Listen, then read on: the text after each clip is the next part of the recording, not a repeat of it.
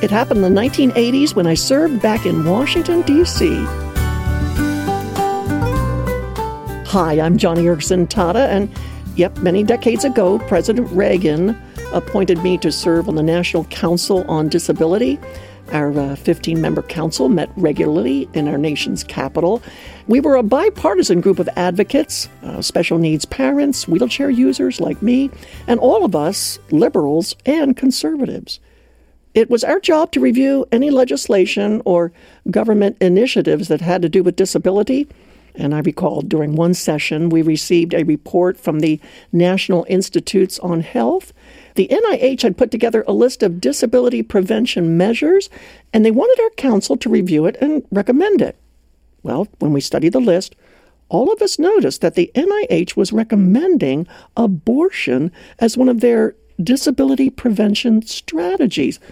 In other words, if you want to reduce disability in America, one way to do it is to abort unborn babies who have disabilities.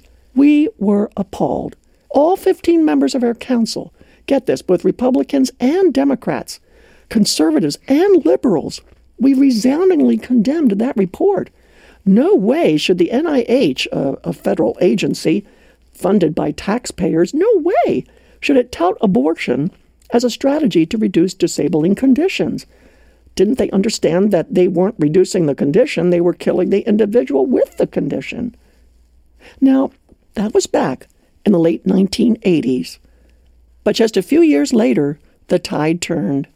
Now, in the U.S. and many countries, abortion is lauded as an effective and progressive way to eradicate disabling conditions.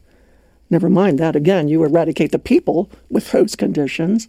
Over the decades, in my years as a disability advocate, I've seen that when people are treated as things, everyone in society loses.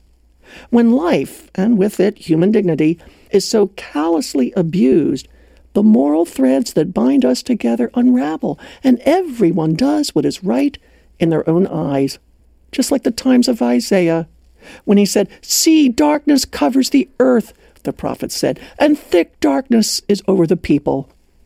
Oh, that God would raise up new prophetic voices, right? Friends and advocates to help dispel that darkness.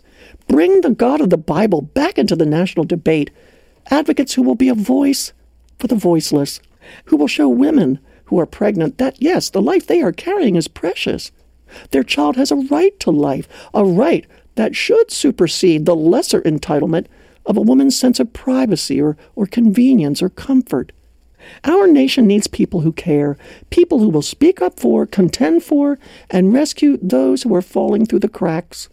And it is what I am praying for as we come up on this election. And I trust you're praying the same way. Even though the tide seems against us, remember, we are praying to a God that specializes in impossibilities. And if you need to be reminded of that, Ken and I are using a great resource called the Pray for Life Bible. It includes a day-by-day guide to help you pray daily for the cause of life in specific and committed ways. It's also got great devotionals and resources to help inform you on the pro-life movement. Find out more at johnnyradio.org, and thank you for exalting Jesus, the Word of life, the way, the truth, and the life, the Prince of life, the Creator of all life, in your prayers. Thank you for having mountain-moving faith together with Joni and friends as we pray for life. Again, find out more at johnnyradio.org. Again, johnnyradio.org.